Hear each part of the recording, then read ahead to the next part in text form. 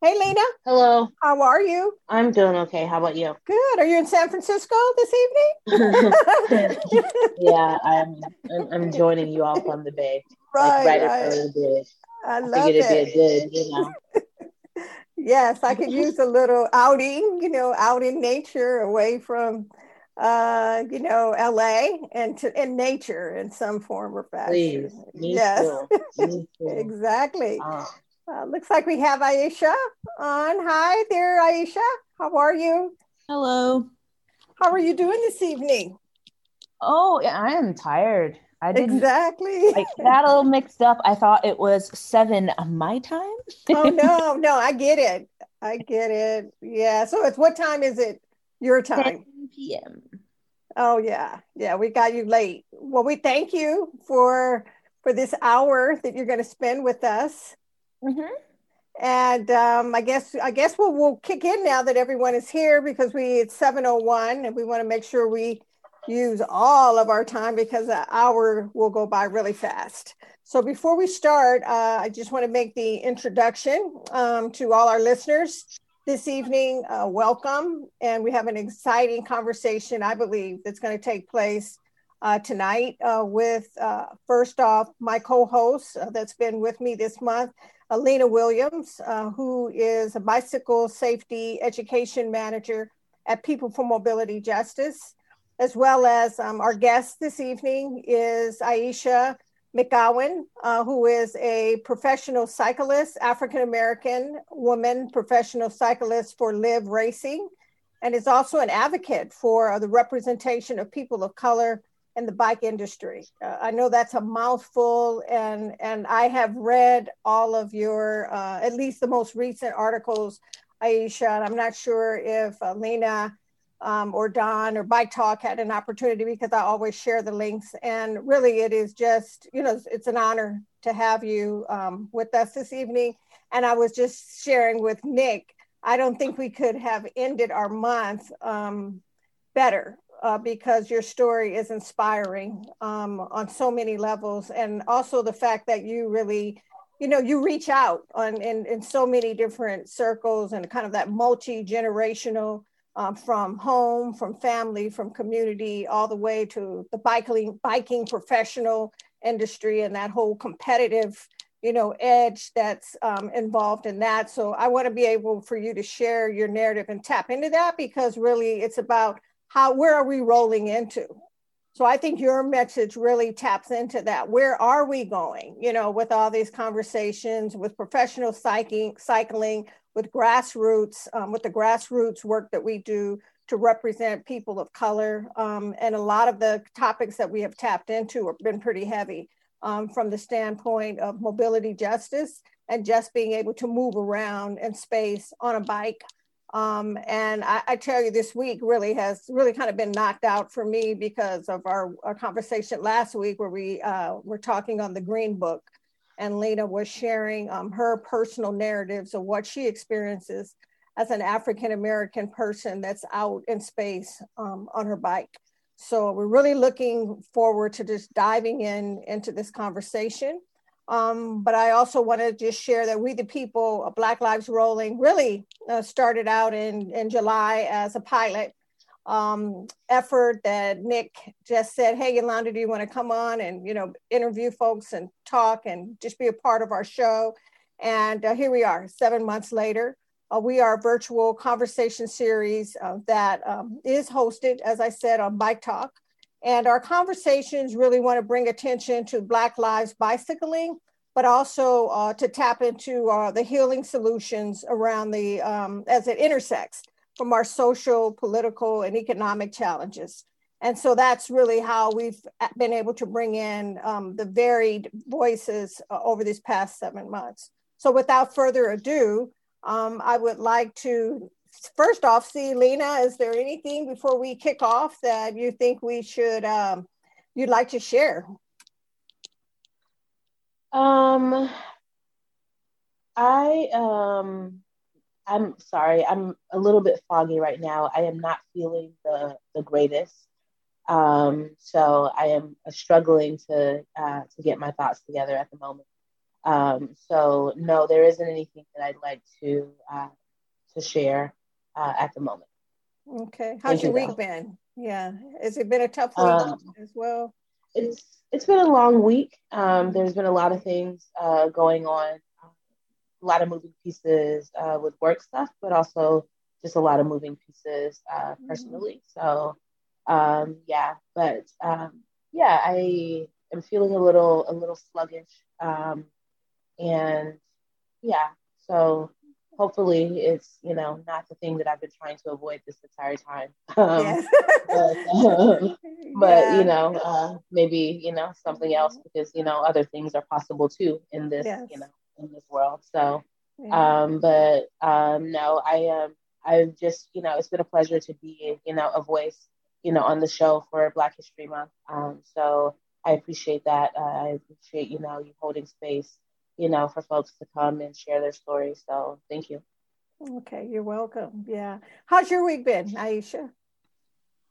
Um, Pretty good. The weather here where I live is much better than it has been, so I'm in a pretty good mood. It rained today, but it was Wow. 73 and sunny yesterday, so I'm still floating on that vitamin D. Nice, nice. And where are you exactly? Where do you live So right now? I live on the stolen land of the Muskogee and Creek, also known as Decatur, Georgia, just Nice. outside of Atlanta. Yeah. Wow, wow. So yeah, you are in the powerful state right now that has done a lot of shifting, and I'm seeing a lot of Georgia. Everybody has Georgia on their mind. How's that? How's that feeling? With Stacey Abrams, that's just made, along with all the other community organizations, has just really turned Georgia around in phenomenal ways. I think it shows the power of organization, which I think, most grassroots organizers have always been aware of. Mhm. And I think it's very interesting to see how they've been kind of shifting and maneuvering after the recent successes to see how they can avoid that in the future. Yes, yes. Um, and it seems as though there's been a lot of like retaliatory behavior Mhm. to the organizing and successes that have happened here in Georgia. But it's great to see, and I hope it inspires similar things in other red or previously red states, currently red states. Exactly, exactly. Well, again, we just thank you. Thank you for spending time with us at 10 o'clock your time. And for folks that really don't know who you are and the successes that you've accomplished over this time, can you just share who is Aisha? How did you get into biking, and kind of what's on your mind about biking today and being a professional cyclist? Um, yeah, I mean, I started as an adult, as a commuter. I mean, I learned how to ride a bike as a child, but it wasn't ever a sport to me. It was just hanging out with my cousins and my friends and just riding around. Right, But right. I picked it up again in college as a commuter as a way to get to class and um, really kind of dive into the bike community. I lived in Boston at the time, as well, Wow. living in Okay. JP, Jamaica Plain, and my local bike shop had a program at Bikes Not Bombs where they would teach adults how to teach kids how to build bikes. And Nice. so for me, bikes were always, or the idea of bikes was a way for me to save money and to be lazy. And so the beginning of my path was like, okay, how can I not spend money on transportation, paying for the train, and then having to wait for it? And then how can I not spend money on other people fixing my bikes? Like, how can I learn how to do that myself?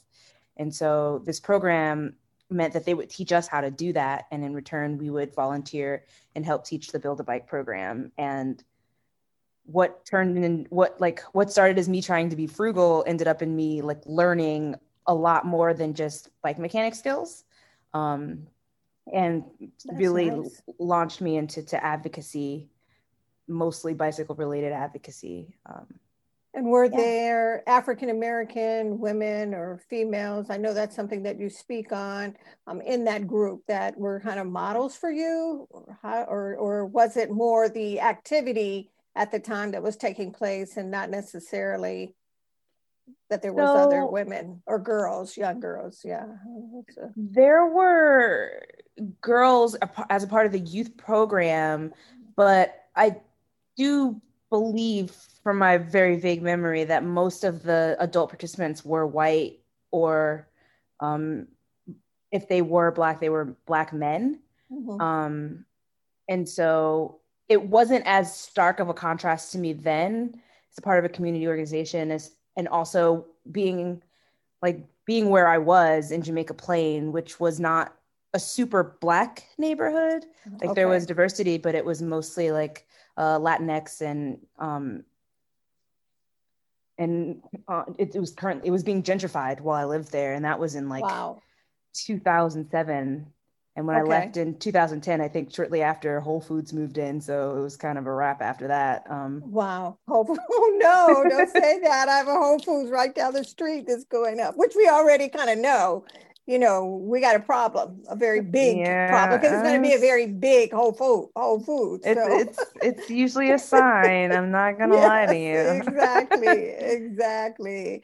Yeah, and okay, so then you learned how to build a bike. You became a mentor to help other kids and adults how to do the same thing. Is that what you're saying? Yeah. So I it was towards the end of my college years. So I graduated shortly after I volunteered for one round of that program, and then I moved to New York City. So I moved to Brooklyn and picked up my advocacy there.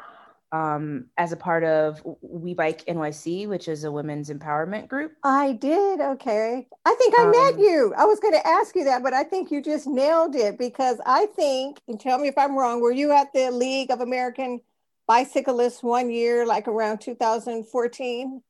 Yes, that was the year that we rode our bike. God. Yes, I did meet you. The National Bike Summit, yes. Yeah, so I have pictures of you. I have to go back and look for them, but I'm like, I really think I met Aisha, because we were sitting on the floor. I don't know if you remember, we were like outside of one of the conference rooms, and it was another one of your teammates that was very talkative.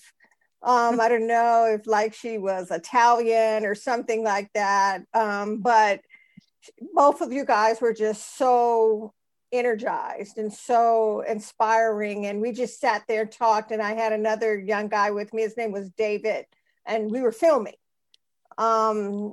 Yeah, so wow, 360. Yep. A long time ago. Yes.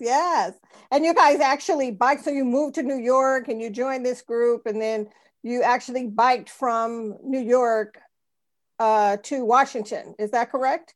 Yep. In the middle of polar vortex. It's not the brightest thing I've ever done. Exactly.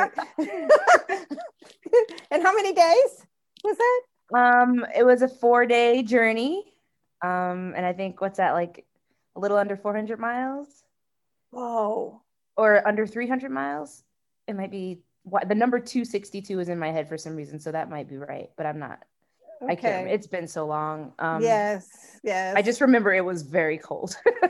Yes. That's the standout memory. It wasn't even the distance. It was the temperature. How cold it was. Yeah. Did you guys prepare for that? I mean, in terms of, sounds like you almost froze to death. I mean, was there like something that actually you went through to kind of prepare you for a ride like that?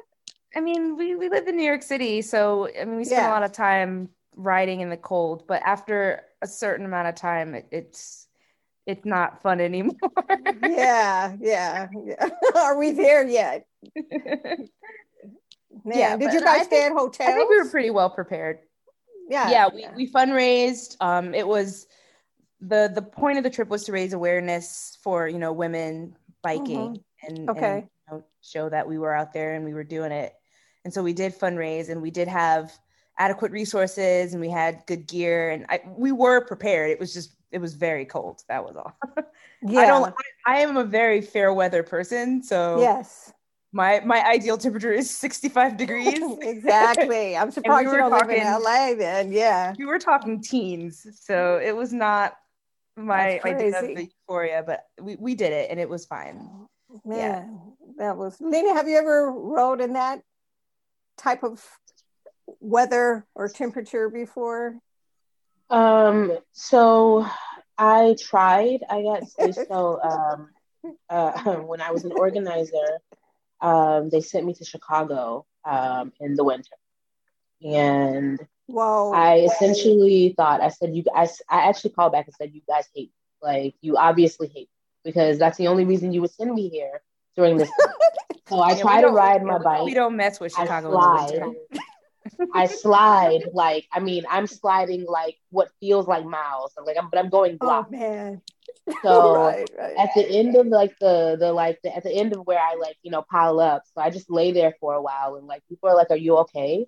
I was like, "Yeah." I just took out my phone and I called the office and I was like, "So I'm not coming in today." So like I'm just, I'm not prepared for this. Like Yes. I, had all of the gear, but in terms of like outfitting my bike, like I wasn't ready.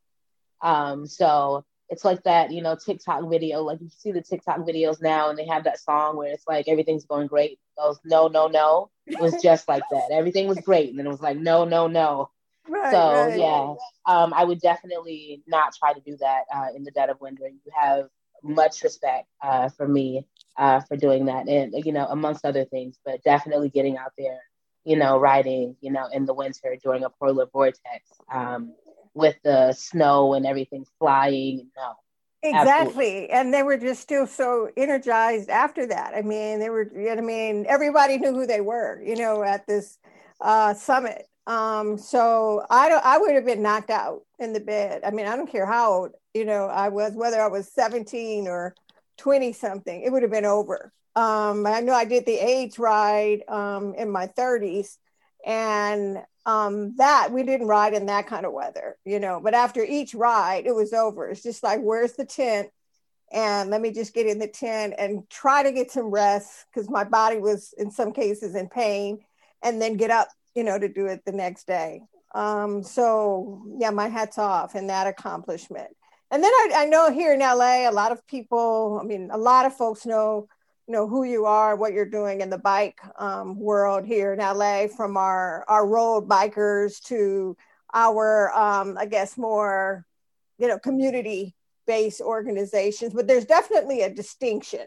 Like the road bikers, they have their style, and then the community kind of bikers have their style. And what's your feeling? Because I know in one of the articles, I think it was the Live article, how you'd like to see people come together in terms of no matter what kind of bike they roll on, and the idea of unity that you talk about in terms of what you envision, how biking brings people together.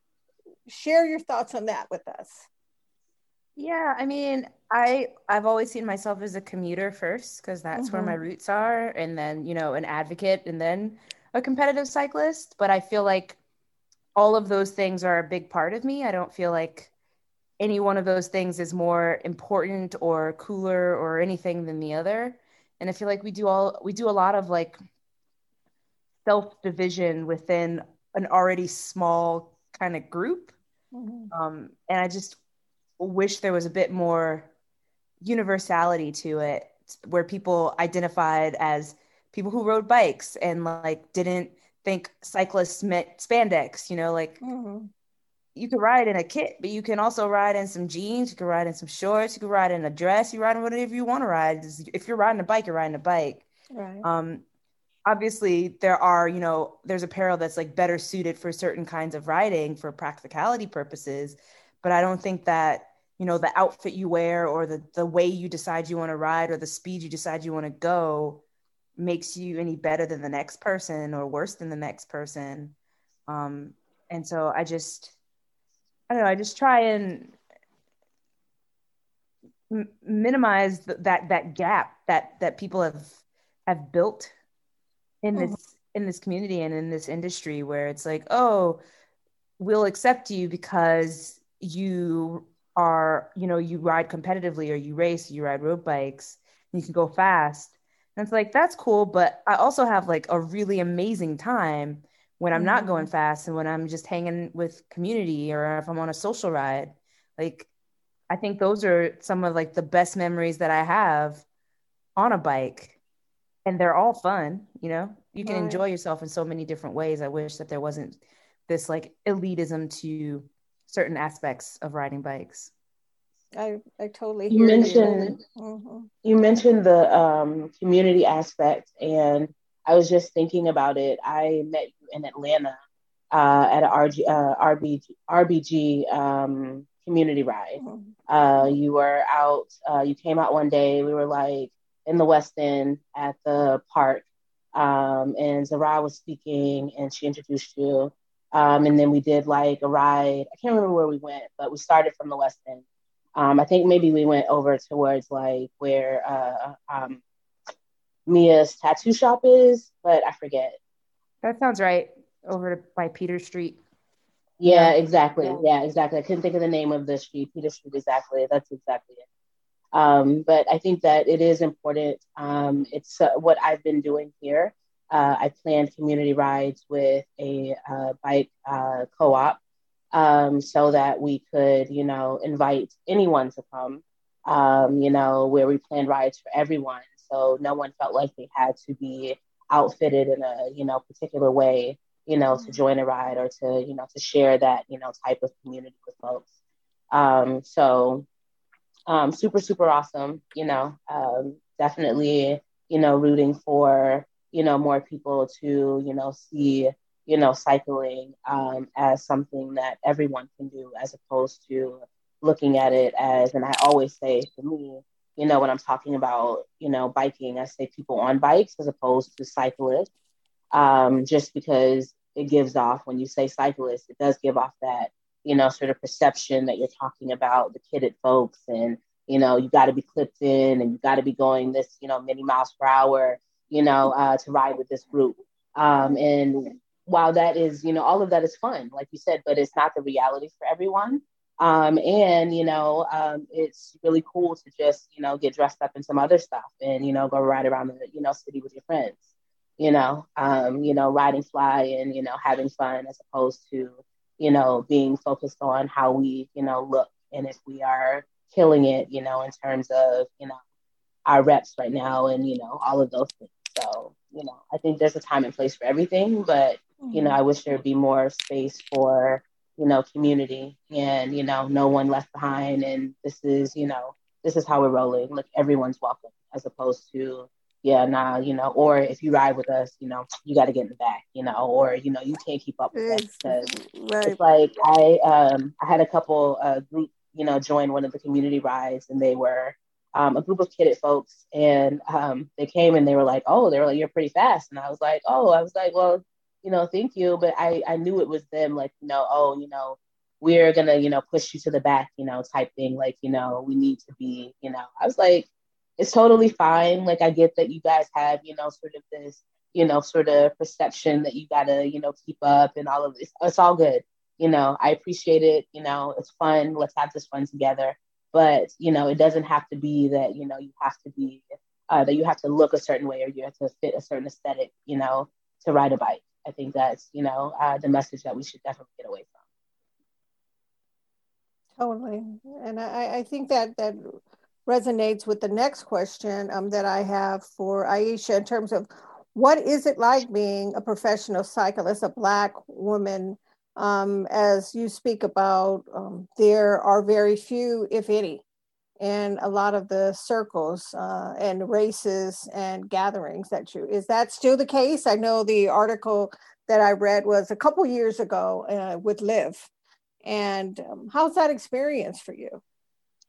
It's definitely a lonely existence. I think there are, a handful of Black women who do ride competitively at the amateur level or at the elite level, but there are, as far as I know, are not any in America at the professional level. And then globally, it's, it's complicated because there are countries filled with Black people because that's how the diaspora works. Right. But they're not necessarily the folks that are populating the competitive scene. Okay. And so there are places where there are just a general concentration of more Black women on bikes who are racing, but they don't get to race the global population. They don't get to race at the very top level because their countries are small, their federations can't get them there, they don't have the resources or the support that is necessary to make that happen. So they just race within their country domestically, or within their region. Wow. But as far as like the world tour or the European circuit, I think now, I know Tennille Campbell is the only one that I can think of who is a full-fledged roster member of a world tour team. And now, as of August, I will be a trainee on a world tour team. And I've seen that Celine, who is a cyclocross racer, she was actually a world champion in 2020. And these are African-American women, or no? These are Black women, but they're not African-American women. So as far as African-American women, I'm the only one. Wow. But they're like, you can see me like digging the depths of my brain trying to even find Black women at this level of the sport, which my goal was to be the first, not to be the only. So there are there are plans in place and things that are happening to make it so that there's a pathway for other people to do this if that's what they want to do. Yes. Because the thing that I discovered in being on this journey is that there's not really a path that exists. Like you have to, you're paving it. You have to make it up as you go along. And I don't want that for other people. I don't desire that for other people. Because I mean, I personally feel like I'm a very resourceful person. I'm a very like get after it type of person. But I feel like there's so many women out there, Black women, African-American women, who probably infinitely more talented than I am, that if a path was presented, they could go on it and then they would get there, Wow. Like that's powerful. Just because you're talented doesn't mean that you also have that like resourcefulness to build the bridge to get to the place. Maybe you just need to be at the place and then show out, and ride your bike and race and do well. And so I hope to create those pathways so you don't have to figure that part out. I love it. And it really, I think that's why this conversation this evening it's just right on time. It's like all of our conversations have been right on time, but this one is about where do we go from here? And also the fact that we have to connect the opportunity reality to it, meaning from the economic standpoint, from a career standpoint, and hearing reading how you were a preschool teacher in music that was commuting, and it was a part of your life. And I think your story also can resonate with all of our stories in terms of that the bike is a tool. That's the way it was for me. That's how it happened. I rode as a kid, then I rode as an adult, and then I did the AIDS ride, and then the AIDS ride changed my life. And then I joined a bike groups here in LA, and we're riding anywhere from 70 to 80 miles every weekend.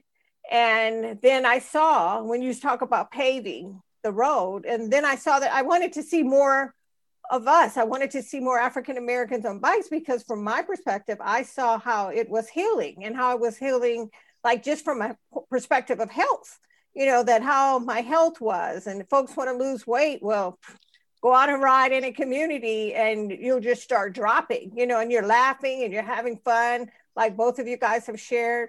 And now, here I am doing it as an advocacy work. I'm using that experience of bicycling as a tool and which I really, I like how you have presented it, Aisha, in terms of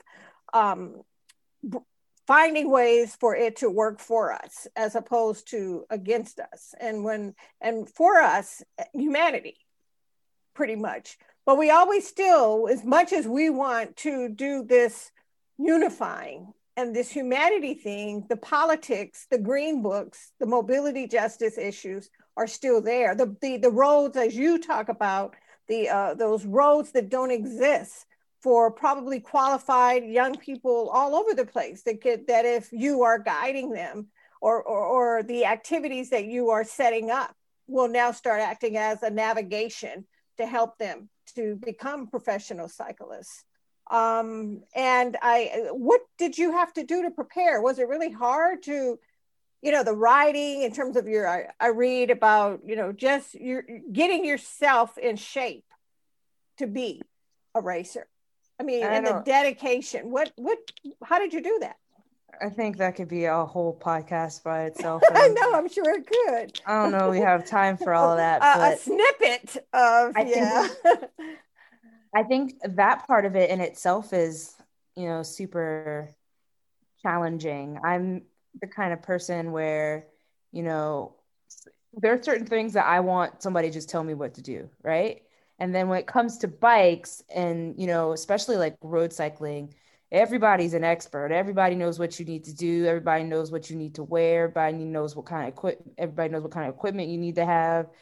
And nobody actually knows what they're talking about. And so there was a lot of like sifting through that and figuring out who to actually listen to, who to not listen to. Wow. Okay. And as a Black woman, I feel like I've been, I've had my share of, folks that, how am I going to word this? Where their intentions may have been good, where they wanted to help. They saw what I was trying to do, but it felt more like an exploitation type of thing where they wanted to be a part of the story and they wanted to be a part of the journey, right. But they were not the person that needed to be helping me get there. And so I feel like in certain ways it hindered me and it made me not feel like I was in a safe place. But when it comes to that, like coaching, mentorship dynamic, you're putting a lot of trust into those people. You're putting a lot of trust into that relationship. And by the time you realize what it is, right, you're like in the middle of it. And so, I mean, the simple answer to your question is I ride my bike a whole lot.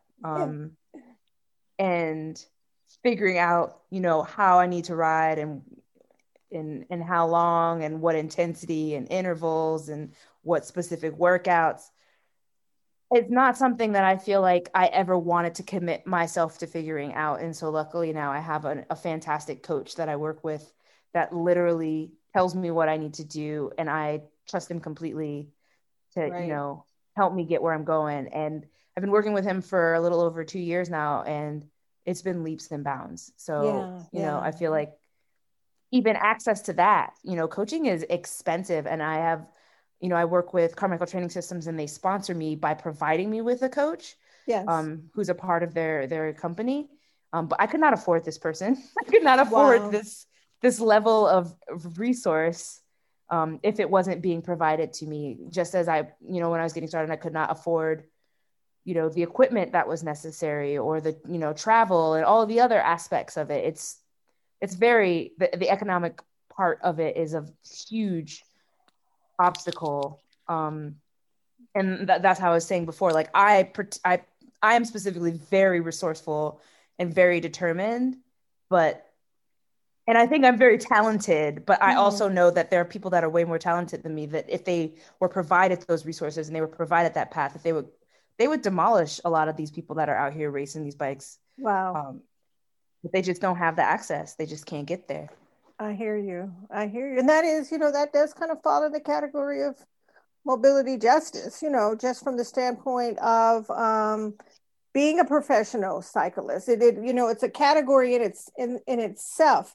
And I believe that, back in the day when I was had launched the Ride and Live in Color, I mean, that really, first off, just to hear your story. I mean, that's the beginning. Wow, I didn't know Black people or people in general can actually get good on a bike, possibly go to a college and be on a cycling team, that this could actually be a career.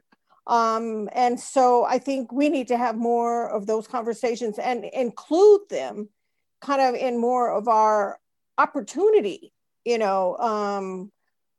category. What do you think, Lena? I definitely think that there needs to be more conversation about the possibilities of what it means to be a bike professional, as I call it, because there are many different, roles that we can play as professionals in this, biking world. Some may want to go and, race. I am very curious though, Aisha, would you recommend that up and coming cyclists who may be considering the professional track, that they practice on like going to a track or like a velodrome type situation, or just, having access to, riding, on the road, and like, getting, looking up some, different, information about what coaches recommend that you should be, aiming for in terms of like targets? Or do you think that, it's worth the investment? I know that some of them, one here offers discounts to younger people, but I don't know that they offer discounts to, just adults or folks just interested in taking or having a membership to use the track. So that was a multiple part question. First Indeed, part, I'm sorry. The first part, I started on the track in Queens at the Casino Velodrome in Queens, New York. And I think that set me up with a really good foundation, because it was just an opportunity to get into competition in a very structured environment. And track bikes are simple and they're less expensive. They have less parts. They have, it's a really great entry point. And so the economic factor is a little bit easier when it comes to riding on the velodrome. And most velodromes have programs and programming, usually for youth. The Casino Velodrome has a women's track clinic, I think twice every year. And so that's where I got my entry point. But I think the track is a fantastic place to start and or end. Like, you don't have to ever ride a road bike if you don't want to. And I think that also speaks to the fact that there are multiple disciplines in competitive cycling. Like, I focus on road because that's what I wanted to focus on, but there's cyclocross, there's mountain bikes, there's BMX, and track. I think that's all the main ones. There might be one I'm missing. You said mountain bike, right? Yeah, I mean, and also technically there's also triathlon, if you are into that sort of thing. But not everybody has to be doing the same thing. And I think, like, when it comes to Black folks, people kind of gravitate towards like, oh, we play basketball, we run track, like we do these very specific things.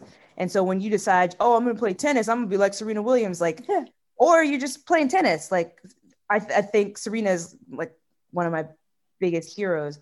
But I think this idea that we're like, putting ourselves in these boxes where we have to do these specific types of things because that's what we do, isn't necessary. I think there are like structural and economic barriers that make that happen more often than not. But if you might live, like my sister-in-law lives right behind a BMX track. So if you have that, if you have access to that and your kids are right there, that's awesome.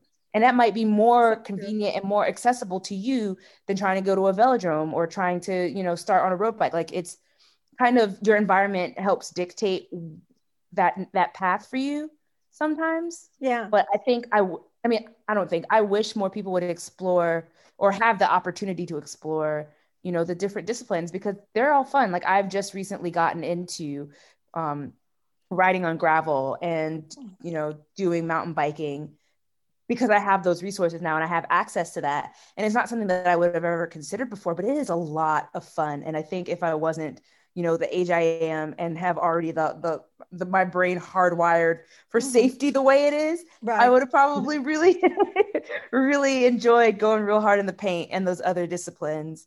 Hey, I'm here to tell you it's never too late, okay? Oh, it's not too late, but the way that the rocks and the trees and the branches are set up, like, I'm not, like, I'm gonna stick with them. We're gonna slowly increase our threshold for what we're willing to do in that department. That's true. Yeah, on a whole nother level, like, what do you really want to do? Because I know I had people, I didn't really get into this kind of long distance riding, it wasn't until my 30s.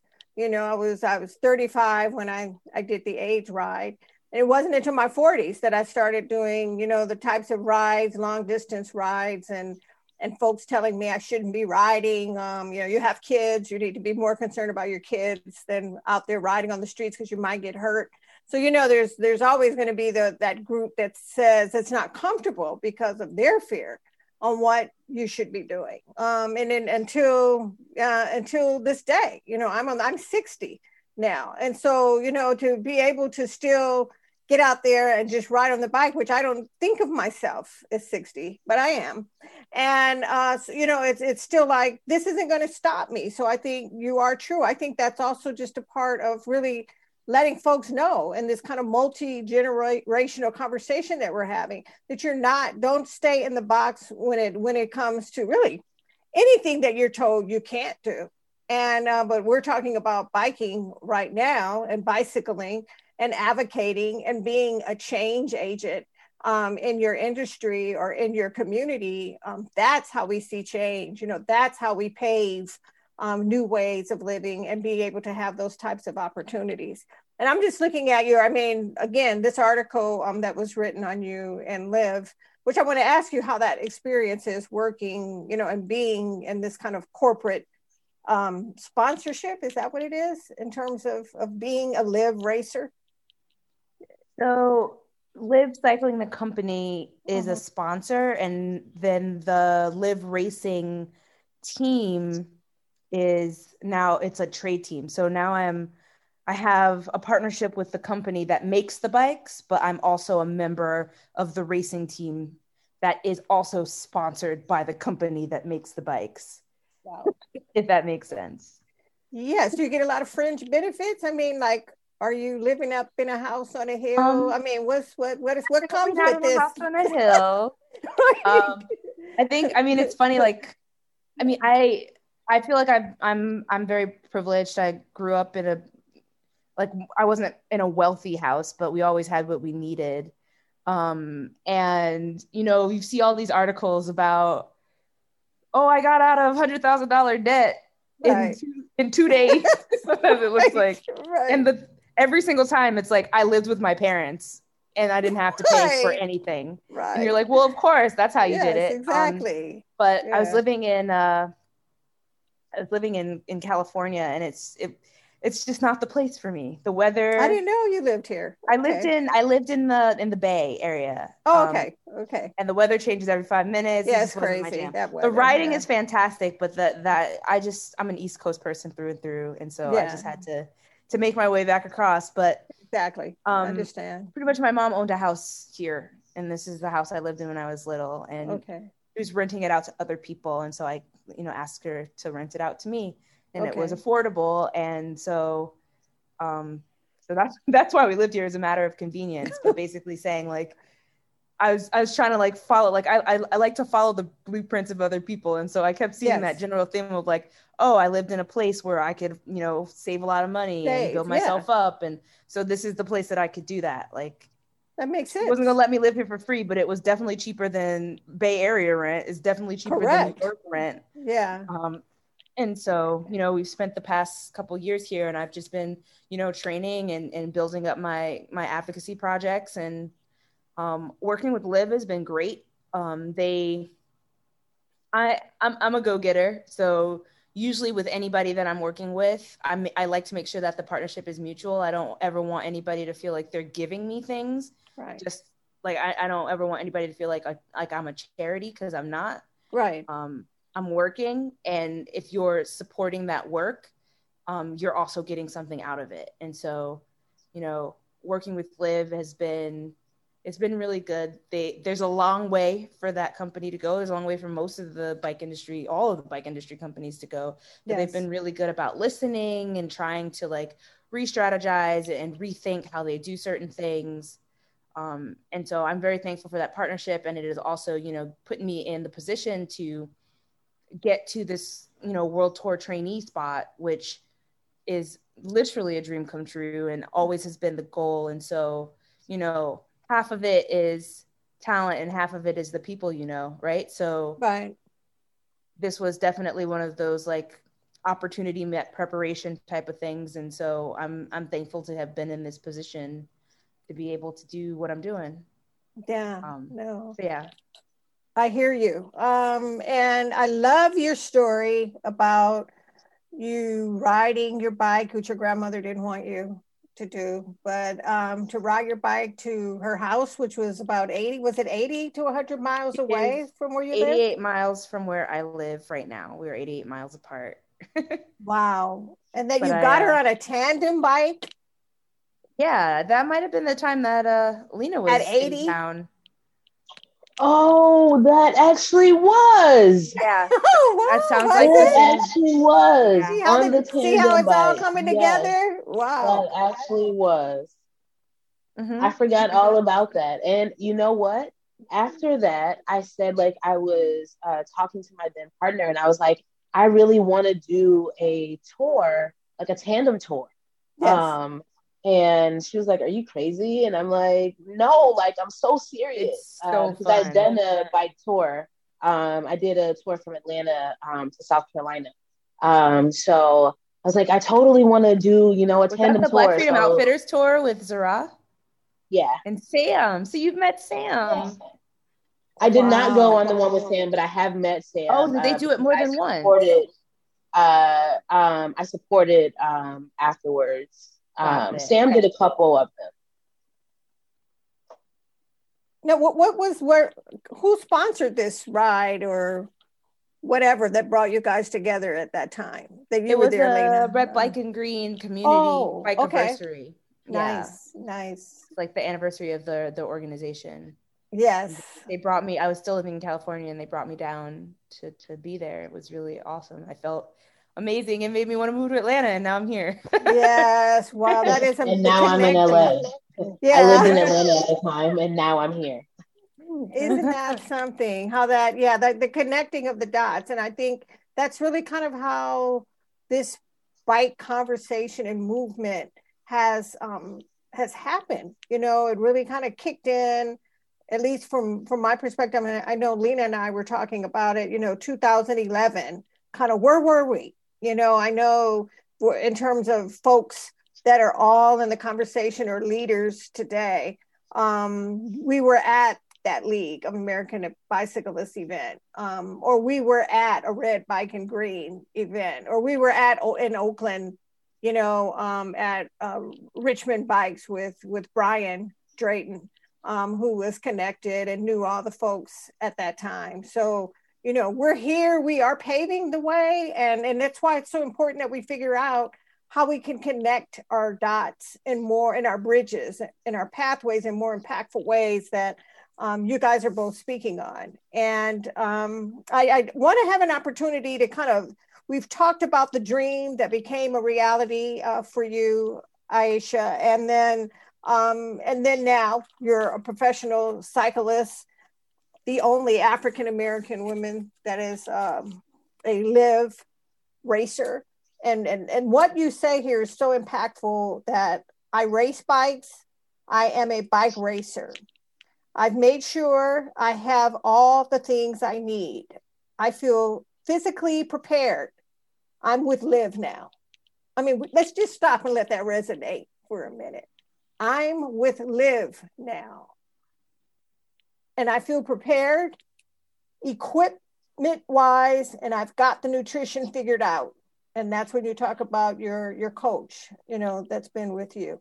I feel like I have all the pieces, and it's up to me now to carry it across the finish line.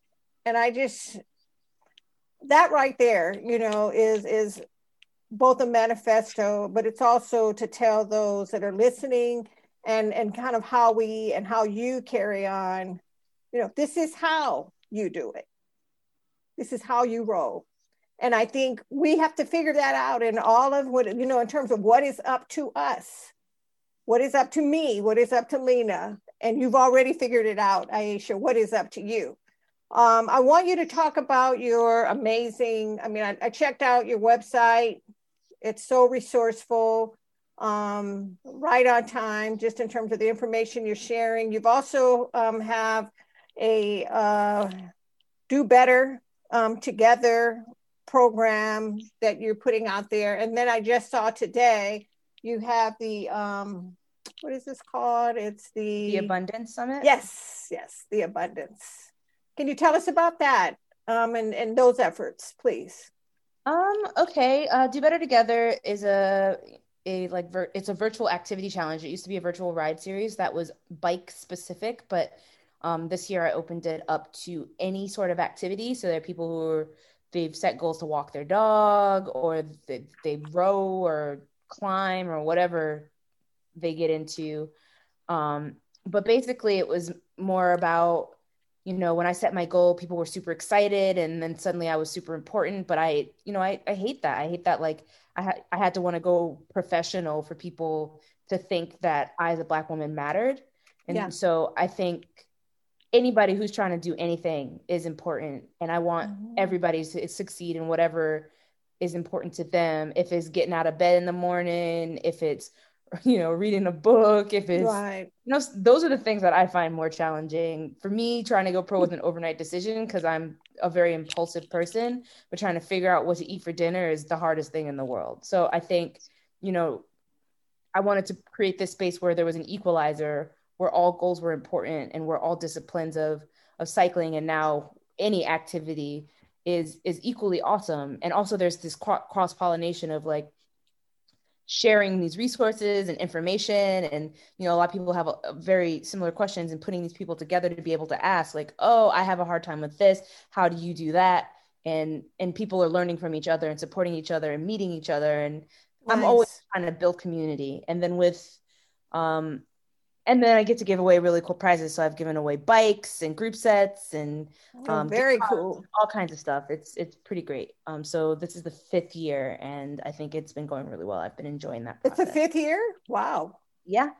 Wow. And so next month I'm doing the inaugural Abundance Summit. And the idea behind that is, when I first got started, and I wanted to like help all of the people and do all of the things.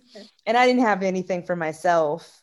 And I'm, trying to piece together stuff for myself. And my friend, kind of pulled me aside, and he's like, hey, the method is abundance. And when you have abundance, you can help all the people you want to help, because you're taken care of, you have more than enough, and you can give that excess away, and nobody's starving, everybody eats. Right. And so the thing behind the summit is it's for us and by us and about us. Everything has been created by Black and brown people. It's about Black and brown people. I'm producing it, and it's focused on Black and brown joy. So whereas we have all of these conversations about the struggle and, trying to convince people that we're important or that our lives matter, it's like, there's none of that here.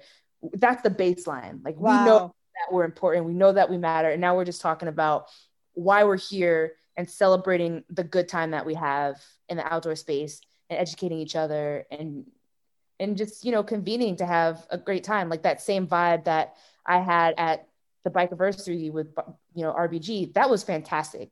That felt amazing to me. And I always want more of that. And I want to bring that to as many spaces as I can. Yeah. So, and I'm using this also as a launch pad for the Abundance mini grant. And what that is based after when I first got started.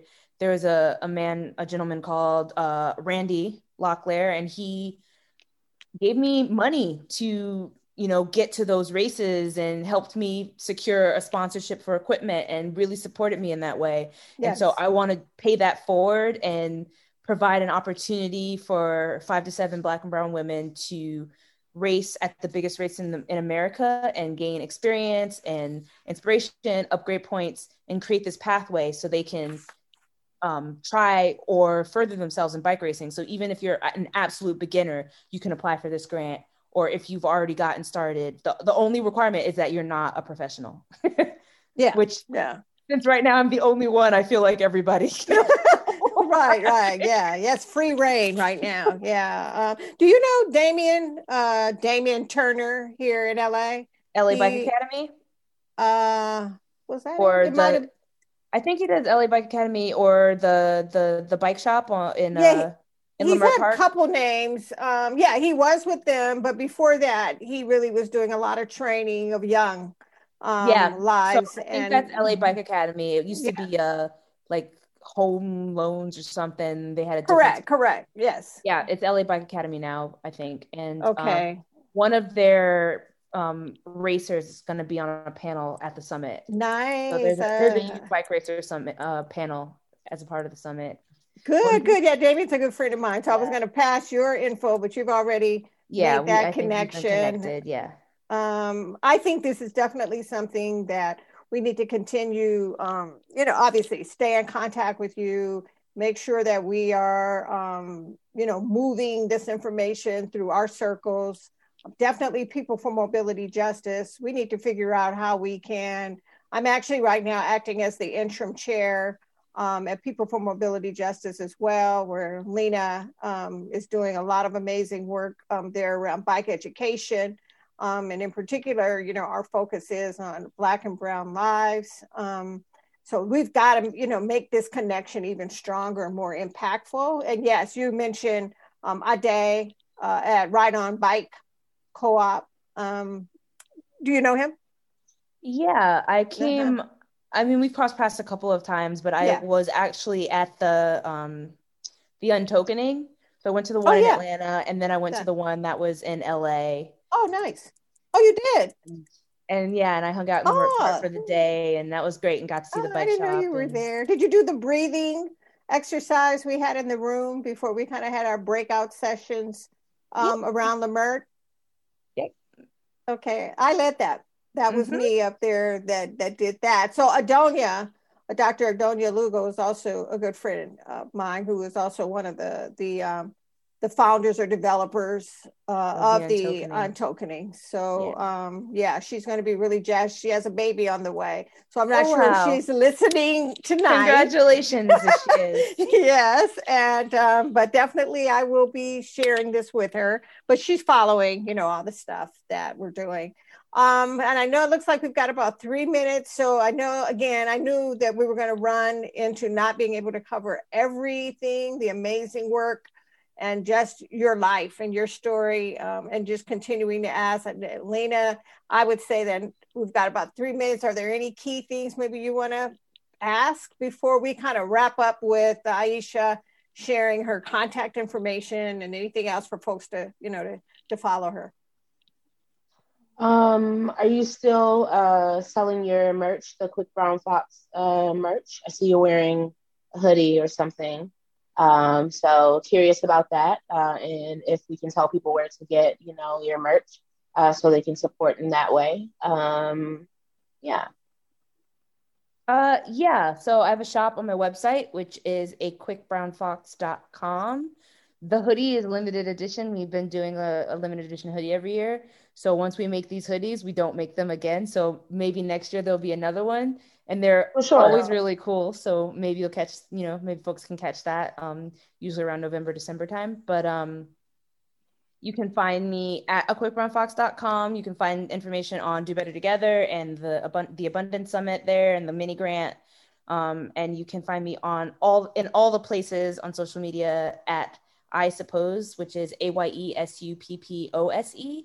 And as far as support, helping spread the word about the projects that I have, the summit, the Do Better Together, and also I have a Patreon, which is Patreon/aquickbrownfox. So, okay, is that on your website, your Patreon? Everything that is pertaining to me can be found at my website. Yes. Okay, I will share all of this on We the People, Black Lives Rolling, all these links along with the articles that I've referred to today, so folks can find out more and follow all the amazing the journey that Aisha is on at Live as a racer, and also just as an advocate, standing up and making sure that she gets more women of color, Black women, girls in this. So she's not out there alone, rolling on the road at high speeds.